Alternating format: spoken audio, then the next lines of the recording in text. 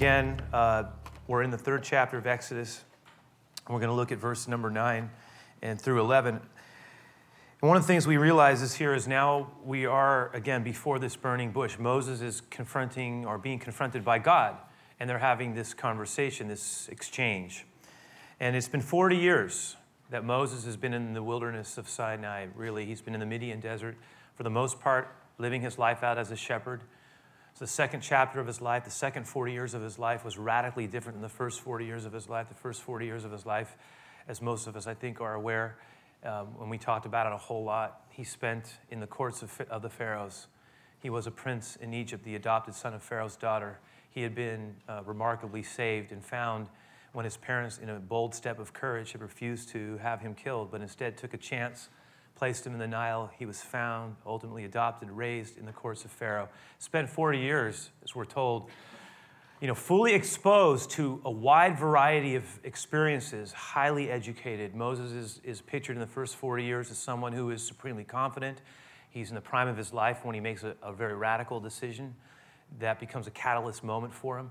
But again, the picture of Moses in the early part of his life is as someone who's quite accomplished, very confident, extraordinarily expansive in his worldview and certainly the things that he was exposed to in the courts of Pharaoh. And the second half, though, not nearly as dramatic. I mean, if you couldn't have thought of a more dramatic contrast from a person who was living in the world of ideas, power, prestige,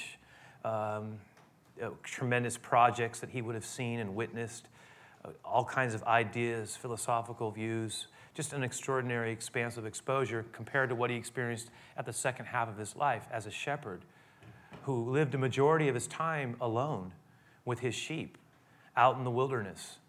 Again, it was a modest life. We're told that by the time that this happens here in Exodus 3, that Moses is just a whole different type of person. Every ounce of ambition seems to have been squeezed out of him as being sort of set in the wilderness of life will do to us. I mean, all the things that I think he associated with success had been gone for so long that it must have seemed like a distant memory. We talked about it, like a mirage in the desert. I don't even know how much he even thought about Egypt. One of the things that's clear, though, is that he didn't never think that anything else was going to happen in his life, and he seems to be content to have lived it out as a shepherd. That's what makes what we're going to look at so remarkable, because God calls him at a time when he had kind of given up. And in that place, the Lord says, I have an entirely new thing I want to do in your life. It's not just for you. It's going to be for my people. Let's look at it together, verse 9 through 11. It says that, now therefore, behold, the cry of, this is the Lord speaking, by the way, to Moses. It says, behold, the cry of the children of Israel has come to me, and I have seen the oppression with which the Egyptians oppress them. Come now, therefore, and I will send you to Pharaoh that you may bring my people. You may bring my people, the children of Israel, out of Egypt. But Moses said to God, who am I that I should go to Pharaoh? Who am I, Lord, that I should bring the children of Israel out of Egypt? And of course, in response to that question of who am I, God says it's not about who you are, it's about who I am. And he talks about his name. And this whole exchange that we looked at more in depth last week. Remember, Moses' first reaction to God is resistance. And so much of what we look at here is God and Moses wrestling, if you will. God's trying to push him, move him, get him to open up to something new that God has for him. And Moses is resisting it. He's pushing back. It's clearly not the picture of someone who is thinking, oh yeah, now my dream is coming to pass. There's none of that. There's none of this, Lord, I've been waiting so long for this moment. Now you've come around. Where have you been? None of that. It's not about any of that. It's all about Moses saying, Lord, I don't know why are we even having this conversation? I am not your man. I'm nobody. I don't have this in me anymore. Whatever that was, he's been long gone dead. That's a different man. That's a different Moses. This is who I am. I'm a shepherd, and I'm not just a shepherd. I'm an old shepherd whose best days are behind him. That's what's happening here. I'm not your guy, Lord. Find somebody else. So Moses is pushing back. It's humble, it's honest, but it's pushback. God pushes back on Moses. And he says, listen to me. This is not about, verse 12 is when he says, listen, I will certainly be with you. Why are you doubting this? I will be with you. And in fact, the Lord says, I will take you, this will be a sign to you that you will actually, by the time this is done, the people that are in Egypt now, enslaved, you will actually lead them out, and they will come to this very mountain. This will be a sign to you that this word is a true word from me. You will do this, and you will lead your people to this very mountain, and they will worship me here. And Moses is having a hard time with that. He says, look, Lord, when I go to talk to them, they're not going to believe me. They're going to say, well, who has sent you? How do we know it's our God? How do we know any of this is from God? Lord, and he starts to say, can you tell me your name? Give me something, some inside knowledge. Give me something that I could share. And that's when the Lord says, well, I am that I am. And he starts talking about how he is the God who's going to fulfill the promise that was first given to Abraham and then to Isaac and to Jacob. He says, remember when I first called a man out of this world, one man, a singular person, and I made a promise to him that out of his seed would come a people, and out of that people would ultimately come a promised one who would become a deliverer. Now, Moses didn't see the whole panoramic movement of God. He was just told that by God, that he had not forgotten his people and the promise that he had made to Abraham, to Isaac, and Jacob, the generations of his forefathers. And God says, look, let me tell you what's going to happen, because Moses is again saying, they're not going to believe me. God says, wait a second, let me tell you. And so if you were to read through the rest of this third chapter, you'd find that God starts to tell Moses some very clear things. One of the things he says is, look, let me tell you exactly how this is going to go, just so we can be very clear about how this is going to play out, so that there's no surprise. You just need to trust me. Work with me. Watch what I'll do. Let me tell you what's going to happen. He says, one, you're going to go there. You think the people aren't going to receive you because last time they didn't. But guess what? They will receive you. When they see that I am with you, they will receive you. So don't worry about that. If you're worried about being rejected, that's not going to happen. They're going to receive you. He goes, Pharaoh, on the other hand, he's going to have some issues. And he is not going to respond to your initial request. In fact, he's going to resist you with all of his might. And the Lord says, and he and I are going to have a confrontation. I'm going to break him. And I tell you the truth that you will lead my people out of this land. And he says, not only will you lead them out of this land with a blessing and with some of the treasure of Egypt coming along with you, he says, but I will also lead you into a promised land. These are the things that are going to happen to Moses. Now, you would think at that moment Moses would go, okay, that's really specific, and I'm willing to do it, but I want us to see how he responds. And this is where we're going to settle in. Chapter 4, verses 1 through 3. Let's look at it together. So God says, here's what I'm going to do. He tells them all the details. Moses answers and says, but Lord, what if they don't believe me or listen to me, especially when I tell them that the Lord did not, the Lord appeared to me? They're going to say, no, the Lord did not appear to you. So here again, Moses, a third time. God's given him a very specific plan. You would think that Moses might be caught up in the vision, go with it, but he cannot be accused of getting caught up in the moment. That's for sure. Instead, he says, Lord, that sounds like a good plan and all, but you know what? They're not going to listen to me. They're not going to believe me. So here's his third pushback moment. And it's one thing to be humble. It's another thing to be stubborn. And I think a lot of times, listen, we look at Moses and say, how can he be doing this? We do this all the time with God. The Lord is trying to get to us. He's trying to speak to us. We hear his words. It affects us, touches us. It comes at us in a lot of different ways. Maybe we're reading his word and it just comes alive and we feel something from God. We hear something. We feel the Lord asking us to respond, but we push back. We push back. We try to evade. We try to get out of it. And Moses is just like us. I mean, you know what is amazing too? Is that, if it was me, if I was God, and I'm not, and I know that, and nor would I ever aspire to be, but the fact is that I would have been a lot more firm with Moses. I said, will you stop it? Enough already. Look what I've done. Look what I've said. Quit arguing with me. Get to work. But the Lord is so patient with his reluctant servant. He's just like he's patient with you and me. He works with us to get through to us, to get our heart turned towards him in a right way. I mean, it's just the Lord's patience is a marvel, and his mercy endures forever. Verse 2, what does the Lord say? Because the Lord doesn't, when Moses says, they're not going to listen to me, Lord. The Lord says, the Lord catches him off guard. He changes the conversation in a dramatic way. In fact, he says something to him that Moses, I'm sure, was not expecting, nor was he anticipating what was about to happen next. Because if the miracle of the bush that was burning and was not consumed, with a voice coming from it and God speaking was not enough, the next thing that's going to happen is going to be another incident that Moses could not have anticipated. Again, it's designed to remind him that he is not just moving with any kind of human thing, it's a God thing. And the Lord starts by asking him a question. So Moses says, Lord, they're going to say the Lord did not appear to you. And what do I say to that? And the Lord says, what is in your hand? Now, what was in his hand? Moses says, well, my staff. So let's think of, what is that? Think of that Moses' staff, which, by the way, it's going to become an instrument that is going to have historical significance. This is the first reference to it. The staff would have been a piece of wood, probably thick enough for Moses' hand to grip with ease. Would have maybe been 3 feet or so high. Think of a walking stick, a staff. Sometimes it's called a rod. It was Moses' rod. It was Moses' staff. Every shepherd had a staff. In fact, one of the things we know about staffs is that they were these rods that a shepherd would have. It was not like just any piece of wood to him. It was something that had been a part of him for a long time. It was almost like this was your companion piece. Your staff was something that you selected. It was a piece of wood that over time maybe even had been affected by your very grip. Over time, certain parts of it were worn down and even polished to fit you. It was something that he would have used at different times for moving his sheep along or for getting them out of something. He could also use it for going over certain types of terrain like it was a third leg. It was used for balance. There were other things that a staff would be used for. Sometimes if he came into contact, as it were, was at times would happen in the mountainous region with a snake, he would use his staff.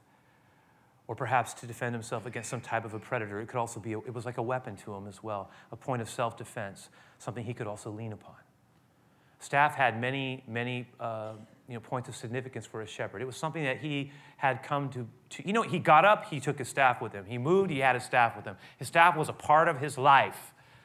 It was like, some people have iPhones today, right? I mean, there was his, gotta have that. Where's that? But he had his staff wherever he went, and he took it with him. And so it's no significance when God says, you know what? What's in your hand? He goes, my staff's in my hand. Yes, this is what the Lord says, I want you to do something with it. Now, let's look at this. I put a quote in your handout. This is from Calvin Miller. And Calvin Miller is he is an author, a writer, he's a poet. And he says this about Moses. He says, he asked this question, where did he get this old rod? Who knows for sure? Perhaps he had retrieved it from the storm-worn heights of Sinai. Perhaps his steely stick had been forged by the gales of the Midian desert. Wherever he got it, the wood of Moses' staff must have been twisted and broken and healed beneath its splintery bark 1,000 times until the fibers of his heart were scarred beyond bending. Oh, it was strong. Moses held on to it. Moses leaned on it. He used it even to bludgeon trouble from his path. Some of the younger guys in the back they said they were showing me how they had visions of Moses wielding his staff, bludgeoning his way through. I said, you missed the whole point of it. I said, it's not like Moses is Ninja 8.0 or anything, with his staff, hoo-yah, right? This is here. This is not Moses. This is a picture of someone who's become very connected to his piece of what he sees as an instrument that he has leaned upon. In fact, it was an extension of who he was, that staff. And he was comfortable with it. And it represented something. It was a strength to him. And so what does God say to him? Look at this. Look at verse 3. He says that the Lord said to him, I want you to take that staff. What's in your hand? He says, my staff. He says, the Lord says, throw it to the ground. I see a picture of Moses.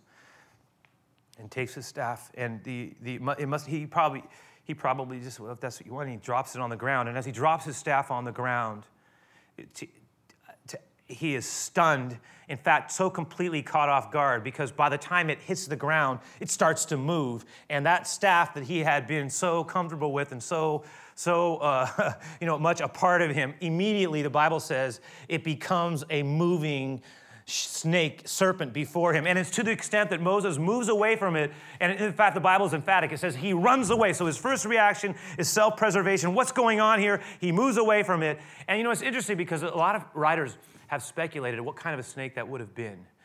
And of course, Pharaoh would have, on his diadem, would have had the picture of a cobra. And many see that was a cobra at that moment. Whatever else it was, we know that potentates in the East and kings oftentimes would have a staff with them, and it would be like a stick, and on top of it would be an orb of some type. And frequently this was an extension. It was a sign of their authority. You would see pictures of them walking with their staff, with their rod, as it were, and they would use that. It was a way of blessing someone, much like someone being knighted.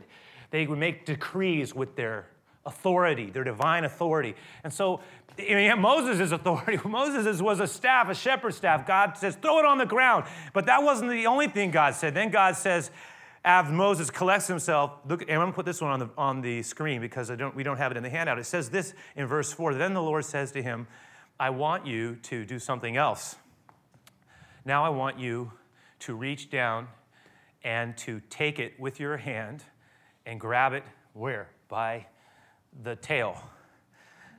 And if I'm Moses, I'm going, you want me to take that thing? Maybe, and I see Moses just kind of doing his best, and to unbelievably so, that as he, maybe the Lord had to say it more than once, or maybe it took a lot of time, but Moses did it, and that took a lot of faith to do it. But by the time he grabbed it, it turned back into his rod. That's what the Bible says. It just immediately, the minute his hand clutched it, it turned back into his staff.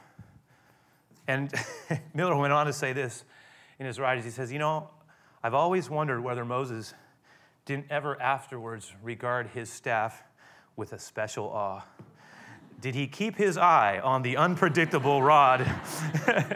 Did he take care never to lay it too close to his bed at night, just in case? Did he remember which side on it? I bet he did. Which side was the head and which side was the tail? Sure. That rod was never the same. And in fact, it was going to be something that is going to become a significant part of how God delivers his people. That rod, that staff that Moses had framed with his own hands out of a piece of wood, or found, and over time it fit him. God was going to use that very thing. And so here's the situation. We've been looking at the account of Moses' life from the standpoint of, the historical aspect of it and what the Bible has to say about his life and his calling. But we've also been looking at it from a perspective of how does this also apply to us in our own life journey? One of the things that we've been trying to sit with, and you can sit with Moses' story at a number of levels, but we've been coming at it from a devotional, reflective sense by asking this question. Let's look at how God was trying to help Moses get past his own hurts.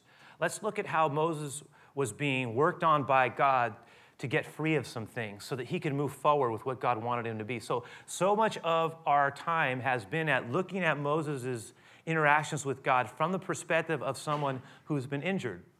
And he was hurt. And we were going to talk, remember, we talked about how he was rejected by his own people and how they basically said, we don't receive you, right? Who made you our arbitrator and a judge? I mean, we don't want you. We don't want your help. And that's when he had literally, after he had committed a crime of murder, but he had been defending his own people, and then to have them reject him, he had run off as a fugitive. That was what sent him out of Egypt, running for his life. But all that whole incident had to do with rejection, getting sort of stuck in a place. And we're just gonna look at this for a moment because I want to talk about, just because we're taking it from this approach, how can we draw from this when it comes to moving forward with our own walk with God, our own life? What about our story? And how does Moses' movement and story intertwine with our story? I'm going to talk about this quickly and sit with it, but not too fast. Enough for us to think about it. Let's just start by noting the question that God asked Moses. What was it? Because I think there's a clue here for a lot of us. I mean, a lot of times people say, I'm not sure what God wants me to do. I'm not sure if I feel like God, I want to be open to God, but I'm not sure what my purpose is. I'm not sure how I can contribute. And I'm going to suggest something. There's a clue in the question that God asked Moses. What did God ask Moses? He said, what is in your hand? And I'm going to say sometimes the Lord is going to ask us, what is in our hand? And why is that a big deal?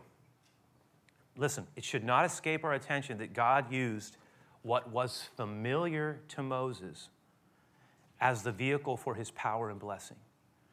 And because Moses, that staff was something he knew. It was a part of him. He had it as, in a way, his friend. It was his extension. It was his resource. It was a part of his life. It was, when God says, what is in your hand? It wasn't just anything that was in his hand. It was his staff. It was a very important thing to Moses. That's what's often missed here. How important that piece of equipment, if we can look at it that way, would have been to him, what it meant to him, what it represented, the multiple uses it had for him. God says, what is in your hand? Moses says, my staff. The Lord, and a lot of times the Lord will ask us, what is in our hand? We want to know, well, God, what do you want us to do? What do you want us to do with our lives? I'll tell you one clue. What is in your hand? What is in our hand? What does that mean? What are the things that God has given to us in this life? What are our gifts? What are our talents? What are our capacities? What is the uniqueness of our personality? How we've been shaped? What are the things that we do? What kind of way that we relate to people? What kind of are we an artist? You know, a lot of times people, are we a person who works with our hands? We work with numbers. Are we technologically savvy? I mean, do we like to be around people? Do we really enjoy administrating things? There's so many questions that have to do with, well, what's in your hand? What did God give you? What did God give us in this life as it has emerged that we can contribute for his goodness or for his kingdom? How can we use what he's given to us? That's a great question. What is in your hand? What are we comfortable with? What have we been given? Because so many times the clue to God's plan for our lives is connected to the question, what is in your hand? And somebody says, well, I'm waiting for God to show me what to do. My question is, what has he already given you? Because he may want to use those gifts, those capacities, those talents, those resources, that experience that you have. That may be a clue, and it often is, to how God wants to use those things in your life. How can he use those things to be the blessing he wants us to be? So maybe we need to think about, well, what have I been given from God? What is in my hand? And how can I use that? But it's going to require something, isn't it? What did God require Moses to do with what was in his hand? Let it go. And the second thing is this: there are going to be times where the Lord is going to ask us to surrender or to let go of certain things that we're holding on to. And I see let go as relinquishing control. It has to do with surrendering. It has to do with relinquishing. It has to do with yielding. Frequently, we find ourselves in situations where, we are clutching so hard because that's where we find, and it's like our security. And a lot of times the Lord will say, you know what? You take that. It's not until we actually let it fall to the ground and fall into the dirt and sand, as it were. Just a picture of that staff falling onto the ground, letting it go. That a lot of times it's in that place where we say, Lord, you know what, God, I want to surrender. I really do. I want to get whatever I have to bring, whatever you've allowed me to experience, whatever trainings I've received, whatever personality gifts I might have or capacities or just my ways of being, whatever it is, Lord, I want to take that and I want to lay it at your feet. I want to let it go before you. I want to trust you with my life to use. And there's something about relinquishing. It's sort of like saying, Lord, I was thinking about it. It'd be like praying, Lord, and there are times where we need to periodically do this if we're sincere about following the Lord. We need to say, Lord, you know what? Whatever you've given me to contribute, whatever you've created me and allowed me to become, whatever gifts, and I know I don't get it all right. I know I have a lot of things in me that don't always please maybe you in perfect ways. But Lord, I'm going to give you my life. I'll give you this me to use for you. If I can be a difference maker for you in some way, big or small, Lord, a word here, a person to talk to there, a prayer yielded up here, a service for you, Lord, I want to do this. I want to let it go. I want to give it to you. But sometimes it's not just about giving God our gifts, our resources. It's also sometimes about letting go of other things. And I just was thinking about a couple of things that a lot of times we hold on to that really we might consider letting go of. Let me just quickly refer to a few of them.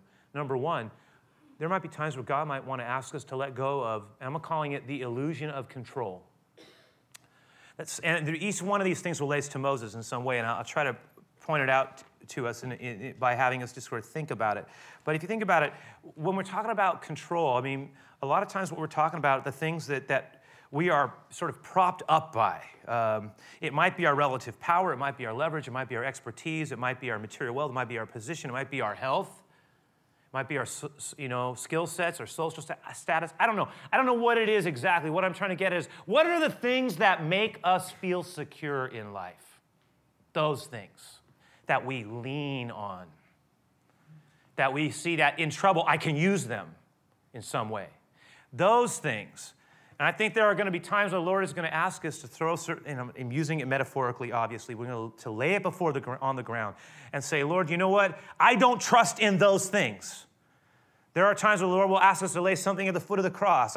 What does it mean to lay something down? It means to surrender something to his touch and purpose, because in the end, that staff was nothing really but a piece of wood, and it had a limited capacity. But when Moses let it down, and when he later picks it up, it becomes something quite different because it's under the touch of God. And it's a reminder. God was almost like God was saying, you know what? You are not in control. That's your problem right now. You need to trust me with that which matters most. There's something there. And that's connected to the second thing. Sometimes it has to do not just with letting go of our illusion of control, but it might have to do with letting go of our identity. In Moses' case, he did not see himself as the stuff of a heroic deliverer. He saw himself as an old shepherd whose best days were past. Therefore, he was no longer really anyone who really God could use. It's almost like God was asking him to reform his, if I can put it this, his perspective of his own identity. Because Moses saw himself one way. He saw himself as a person who was not usable for God in this way. And God says, you are defining your identity. Your biography is determining your identity and at some level your destiny. But you need to trust my word over your life, even though you think your best days are behind you, and whatever that was, whatever dream that thing was, that thing is history. God's saying to him, look, you need to let me redefine. I know your limitations. I know your weaknesses. I mean, Moses is not even done making his excuses yet. He's going to say, I don't even know how to talk. He's going to say other stuff to try to get God off of his back. It's not going to work. God's going to keep on him because God cares not only about Moses, God cares about his people and about the people who are in need of someone to step forward. And so God's going to challenge us. I think God at times will challenge us as well around our own sense of self-worth and identity. And God, it's almost like God was saying, look, you know what? Moses is standing there. I see a picture of Moses standing there with his staff now before him, and it's twisting and it's turning, or perhaps it's coiled up I don't know. But I see Moses standing there, his hands are empty.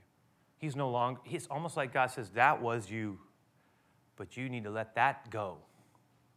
Because I have something that I want you to do and be. And it's not going to be that. So let it be.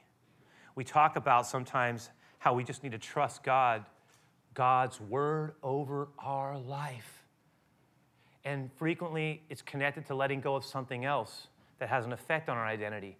And that has to do with, and this is our third piece here under this second thought, which has to do with letting go of sometimes our anxiety and our wounding. And these are things that we say, these are just nice. No, these are real things. These are real things. You see, this was a real issue for Moses. We've been trying to make the case, and it's going to show up. 40 years have passed. A man advanced in his life. He's still thinking. He says, Lord, they're not going to listen to me. That's still on his mind. That past wound, that rejection by his own people. They didn't want me. They didn't want anything to do with me. They turned on me. They had no idea of what my heart really was for them. They just said, we don't want you. And now, God, you're asking me to go back to the very people who said they don't want me. And that's what the Lord was saying. Yeah, that's exactly what I want you to do. I want you to let that go. I want you to trust me.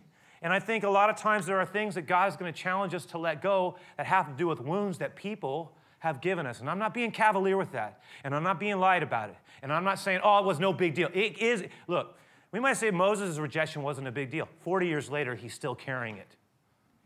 Still carrying it. God says, trust me. He says, they don't want me. They'll not listen. How many of his excuses? Listen, really, what are they attached to? They won't listen to me. They don't want me to. They're not going to hear me. I know already. What is he saying? We would say, I don't want to be hurt again. No. Go find somebody else, not me. I'm not your guy. You could feel it in him. And remember, and we talk about how some things won't let us be. Remember we say what we won't let be won't let us be. And I think Moses had thought, well, my life, I don't have to worry about that. But then all of a sudden, God brings it back up. And all this stuff's kicking back in. And now you're telling me I got to go back there, deal with these people. I don't want to do it. I don't want to do it. Yes, there is a difference sometimes between being bothered by something and being consumed with something so that we cannot move forward with God. I think we need to hear that. And that leads to this. Because for some of us, it's not just an issue of letting go. What else did God ask Moses to do? He says, I want you to get there, and I want you to take hold of that. And I see Moses struggling to take hold of it because he's afraid. And I would have been very afraid as well. He was afraid enough. What is the thing that Moses had did when he first saw it? It says he ran. And there are things that we want to run. God's saying, take hold of it. And you, Lord, I don't want to get near the thing. And the Lord said, you take hold of it. You got to trust me. You got to trust me. You take hold of it. You take hold of it by his tail. You take hold of it. You reach down, and that required a lot of faith, and I don't know how long it took Moses to do it, but eventually he did it, and he got it. And there are times where God is going to challenge us. You got to take hold of this thing. You don't just let it. You got it to move forward. You're going to have to trust me. You're going to have to trust me. You're going to have to push past your fear here. You're going to have to let it go. And I think certain times in our lives, God will call us to confront our fear and lay hold of a promise. To confront our fear and lay hold of a promise. And one of the interesting things about it is that as we exercise, it's amazing to me, because as we exercise faith and obey God's commands, we find that the very thing that we're afraid of is the very thing that God ultimately uses to express his power in. That thing, when he laid back hold of it, that staff becomes an instrument that God is going to use in amazing ways. I was reminded, and we'll close with this last verse, I was reminded of what the Apostle Paul said in Philippians 3. He said, brethren, I do not count myself to have apprehended. I'm not there yet. But this one thing I do, I am not bound by the things that are behind me. I am forgetting those things. I am letting them go. I'm letting go of that which is behind me. I forget that which is behind me. In fact, what I am doing is I am by faith laying hold of that which is ahead. You can see it. You can see him saying it. I reach forward, the forward reach. I reach forward. Look at what he's saying, right? To those things which are ahead of me that God has for me. And then he uses it in his own language. I press towards this goal of the prize of the upward call of Christ Jesus. And the version I learned it in, you say, I press towards the mark of the prize of the high calling of God in Christ Jesus. I will not be bound by my past. I will not be defined by my past. Paul had stuff that haunted him, no question about it. But what was he saying? I will not let myself live there. I will reach forward to the things that God has for me. And I will reach forward. This one thing I do, I reach forward and I pursue the call of God in my life. And all of us are given this same invitation to listen to God, to lay hold of things in our lives, to not allow things to hold us back. Some things, Lord, we got to let go of, and then there are other things we need to take hold of. And may the Lord give us the wisdom to know what those things are and how to do it.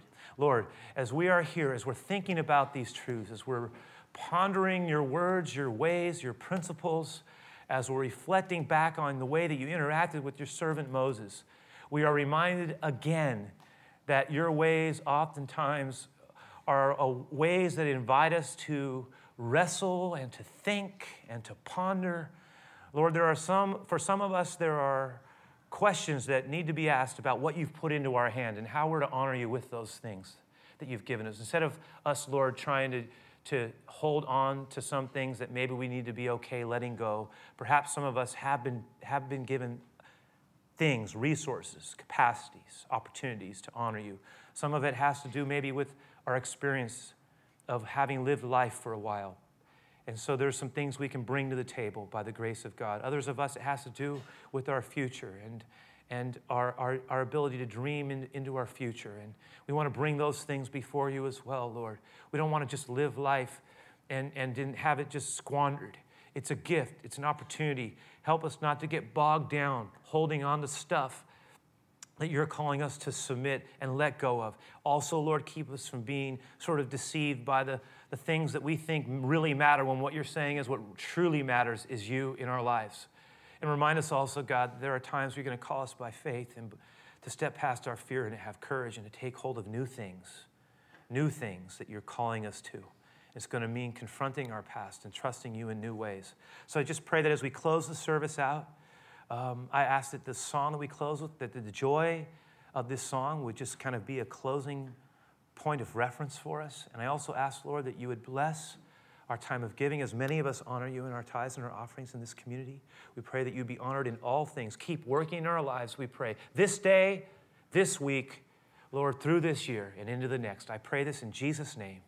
Amen, Lord.